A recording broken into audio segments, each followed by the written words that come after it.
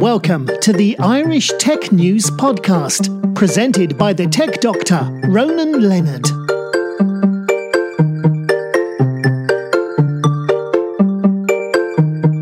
Hi, welcome to today's Tech News Podcast. Today I'm in PwC talking with Jens Gladikowski. How are you doing, Jens? Hi, morning one. Very well, thank you. Good. Now, first of all, tell me a bit about what you do in PwC. Right. So I work in our advisory business, and specifically we're helping finance functions to do their job better and so add greater value to the business. So that could be, helping with technology, helping with the data, improving the processes. Sometimes that takes the form of holistic overhauls of finance functions. Yeah. Sometimes it's more point solutions on things like automation, for example. And how long have you been doing this? So for quite a while, actually. So I started in consulting about 20 years ago. So I've been with PwC for over 15 years now, and in Ireland for 4 years. And I guess through those years, you've seen a lot of changes in technology and how business is done.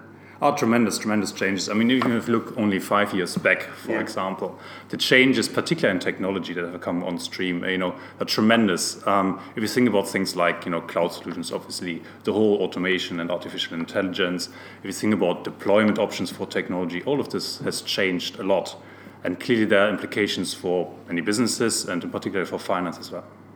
I can think when you started back, probably using the smartphone a bit like a BlackBerry.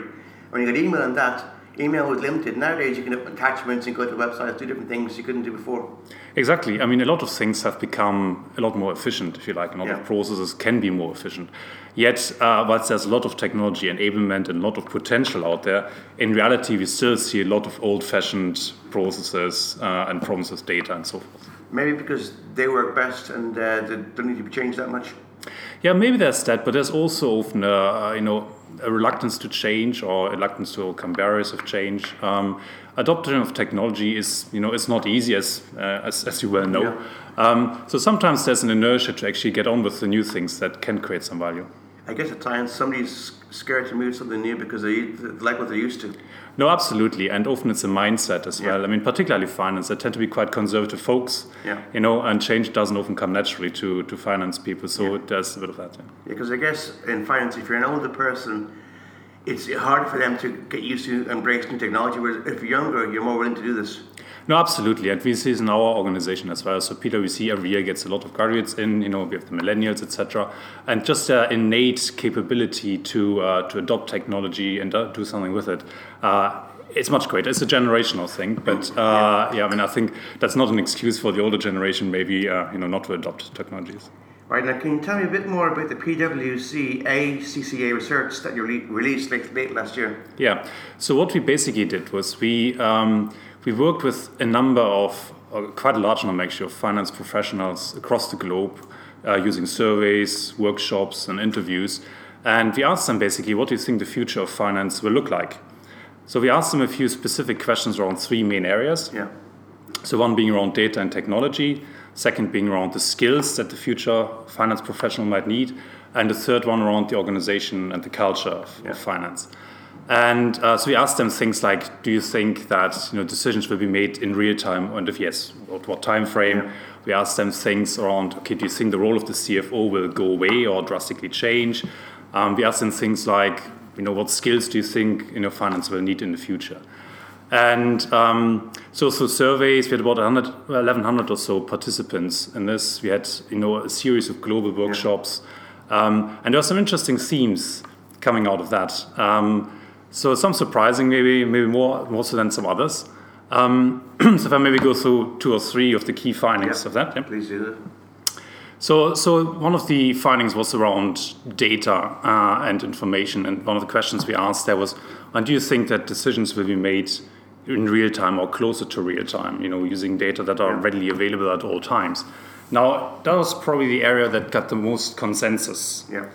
From the participants. So about 82% or so of everybody thought, that absolutely, that will happen. And there was a bit of discrepancy in what time frame people thought that might happen, but about 2/3 thought within the next 3 years or so, decisions will be made in real time. So that was probably the first sort of area. The second area, and that was maybe one of the most surprising ones, was around how comfortable or otherwise finance feels with the changes that go on in a bigger business environment. Now, actually, interestingly, about half of the respondents that told us that they don't see a drastic change in skills requirements coming up for the next 3 or 5 years or so. And that's a little bit surprising. If you think about some of the technology changes we mentioned earlier, some of the changes in the bigger business environment. So that could indicate that finance on the whole probably still largely a little bit in their own shell. And one of the themes that came through from the workshops and discussions was around a closed mindset of finance. So will finance get out of their shell and actually proactively engage with the business, or are they happy just to carry on churning through the numbers every month? Then the third sort of key finding was probably again a fairly interesting one around a geographical spread of opinions. What happened there was that the developed, more Western European countries, on the whole, were a lot more conservative in the outlook than the Asian countries.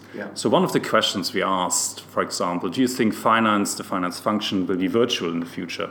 By that we mean, do you think the traditional structures of teams, etc., at the center of an organization, that effectively dissipate and finance acumen will get absorbed into the business areas? Now it's quite interesting because in particular in Ireland and the UK, the outlook was very conservative. So about 80% or so thought that's not going to happen immediately, certainly not within the next 5 years or so. Whereas in China, about 50% thought, yes, that will happen very quickly. Another related question we asked, what do you think about the role of the CFO? Do you think the CFO as a role will drastically change or maybe even disappear?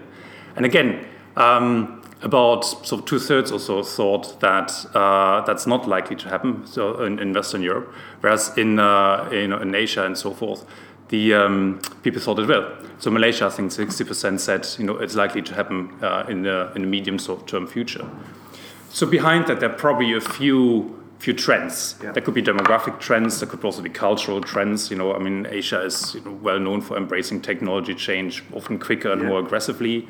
You did mention a generational aspect of it as well. And there's probably also an element of just being a little bit at the fringe of Western Europe. I guess maybe some of the trends haven't really caught on yet. And then specifically, if you look at the Irish market is an interesting one in that you have almost like two markets with the foreign direct investment and the multinationals being here. And they often pick up on the trends very quickly.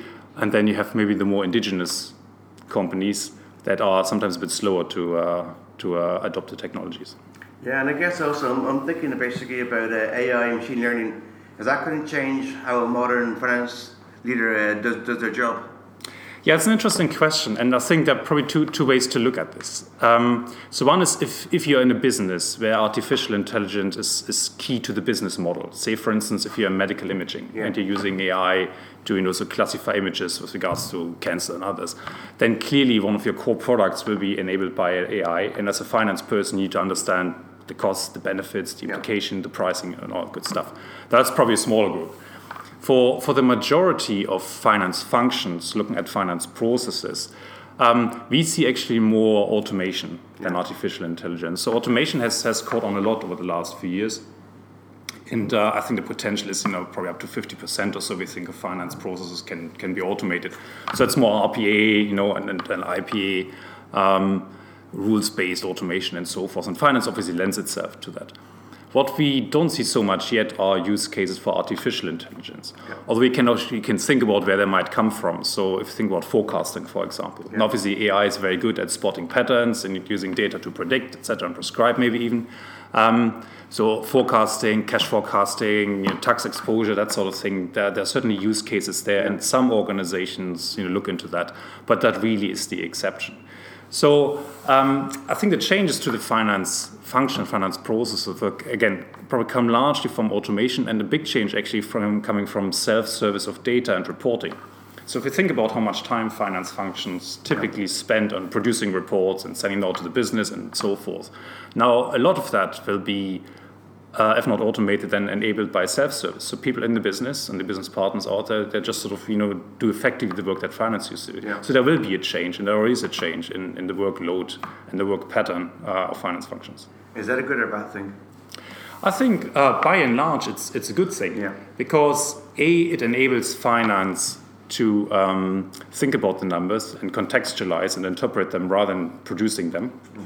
So that adds greater value to the business. It does create probably more interesting workplace for finance as well, in that, rather than churning the numbers, it can be quite, mundane and often not very inspiring. They actually work with the business and have the conversations and become a bit of a sort of negotiator around the business and so forth. So the actual work and career paths for finance professionals could be a lot more interesting, and will be a lot more interesting, we think. The flip side, of course, is that implies some change. Yeah. And as we mentioned earlier, change can be uncomfortable and can be a challenge for people. So there's a bit of both, but on the whole, I think it's actually good news. Yeah, and talking about change, how does a modern finance leader embrace technology and not be worried about their job? Yeah, that's a good question. So I think maybe the first point to make there is an acceptance that things will change. Yeah. As per our research, there's probably still a little bit of sort of maybe reluctance to accept how quickly things are changing, and then the necessity to accept that. So I think that is probably the first point, wholeheartedly, embrace that change and be clear that new skills, new capabilities, new technologies will all be part of the answer. The second thing then is to think about, okay, what's actually the purpose of finance? What does finance want to be or should be within a business, which will be more around the communicator, the negotiator, the broker maybe between business, bringing the deep understanding that finance often has of the business, and then sort of enabling the business partnering. So I think there are probably two aspects to finance looking forward and being proactive and coming out a little bit out of their shell. A big aspect for finance leaders will be around the ability to participate and drive transformations. A lot of businesses do these days is project-driven and transformation-driven. Businesses change all the time, and I think it's finance obligation, almost onus, to be at the forefront of that. Now, finance leaders can play a great part in that. They can, for example, really help to identify the value of transformation. Where does the future value come from of the new processes, the new products, the new markets, the new geographies that organizations expand into. That can help to keep the stakeholders honest. Yeah. Anybody who's been through a big transformation program will know that at some stage it is actually more fog than light. It's hard to establish the true status, the impact on costs, the impact on benefits, etc. Now, finance, with their natural financial acumen and professional skepticism, they're well able to challenge the stakeholders, to challenge the teams, and establish, where things are really at. They also have a really important role to play in shaping the organization of the future. Both the finance organizations and wider.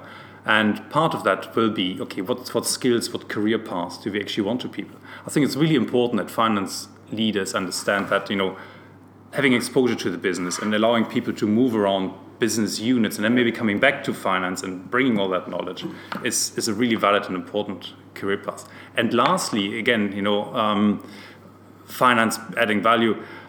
It's important that finance is seen as a leading example of change and leading example of transformation. So that could take the form of being really positive in communications about change. It could take the form of bringing their best people and releasing their best people for transformation programs. It could take the form of creating quick wins and actually adopting quickly to the new technologies. So finance, often seen as being with the grey sort of mouse in the corner there, really has an opportunity to step forward, embrace change, and stipulate a positive example for entire organization. Yeah, I've seen in America, for example, some companies in America, when the managing director or the head of the company retires, it's always a CFO who gets that role. And sometimes if they're an older person, they're not willing to change or adapt. Absolutely right. So I think if you think about from an individual's perspective, if you're maybe in your early 60s, late 50s, technology change or just generally change can be quite daunting. And you have to ask yourself, do I really want to be bothered with this? And so I'm going to do my next few years in the job and then retire happily. Clearly, not everybody is like this, and you find lots of examples for the opposite as well. But there is often a bit of a generational gap. Yeah, and then they might feel basically if you have to change and add new technology to the company, they see the cost, something they don't want to spend. They don't see the long-term benefits and savings because they know in 10 years' time I'm gone, so I won't see any benefits when I'm here. That's absolutely right. I mean, costs come in very quickly, benefits often come later. The whole benefits identification and tracking is an interesting point anyway, because a lot of the benefits only really become much clearer as big transformation programs progress. Yeah. To give you an example, there's a large automation program we're doing with one of our clients. And the processes are very complex. So we're talking about 1,000 process steps, that get automated and so forth. Yeah. Now, to get to the true benefits of this, we really only get there towards the end when it's actually much clearer in detail how the processes will work in the future, how the people will operate, etc. And that's not unusual, and there's nothing wrong with that. But the important thing is to keep track of that and predict and also push the boundaries of where the benefits could come from. To give you another example. A lot of the automation projects start from the premise that, okay, this is all about either capacity release or maybe headcount reduction and efficiencies, etc. Yet what companies are telling us at the end of an automation project, it is often the visibility they get of the project, of the process, the digital trail that they have, in which they can then use to, say, process mine the entire process. So they see a lot more benefits in hindsight coming from there, but not many people thought about this on the outset. So I think you're absolutely spot on. I think benefits measuring, benefits identification, there's a lot more that organizations and particularly finance professionals can do to help there. And I guess also, if you get around you a team that is young and hungry and eager to embrace new things, that helps because they can take the workload off the CFO and make sure he does his job, and they can help him when it comes to reporting what's going on. They can tell him what they've done, how it works. Absolutely. If you think about it, you're spot on about the hunger and the ambition of the young folks that come into the organization. And I don't sound quite old now myself. I guess I'm quite old. But there's absolutely an element of, if you like, releasing that capacity and enabling your people to do all of that. Now, again, that could take the form of sending people around the business or giving them key roles in transformations and projects. Yeah. Now, projects are always a great way for talented people to shine. Yeah. So do empower the people. Do give them the roles that they can actually go out to the business, get the requirements, and empower them also to challenge and to be intact. That's what people love. They want to use their brains. At PwC, for example, we do recruit the at the top end of the graduates, and they do want to use their intelligence and so forth. So yes, same for other finance organizations.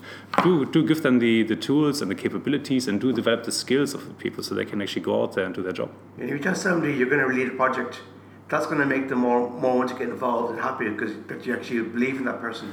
Also, projects obviously operate at a different pace and cadence to your normal business as usual. And in reality, a lot of the business as usual is still stuck in period ends of rhythm and cadence. Whereas projects that can be quite exciting, you do something new, you do it at pace, there's a bit of pressure, etc., etc. Some people take to this like fish to water, others find it more difficult. Yeah, I guess if you're not used to working as a team or leading a project, it's going to be hard. Once you get into it, you get used to how it works, and then you're told, normally you have 3 weeks to use, but we'll give you 3 or 4 months because we actually want this done properly. And that gives them a more chance to shine. It does. In reality, there are obviously clearly often time and cost pressures, etc., to get things done very quickly. And everything in life, I guess, is a compromise. And particularly on projects, you often have to sort of find the right sort of 80-20 split, or the right sort of way to work around deadlines and so forth. But at the same time, again, projects and transformations are a great way of learning very quickly.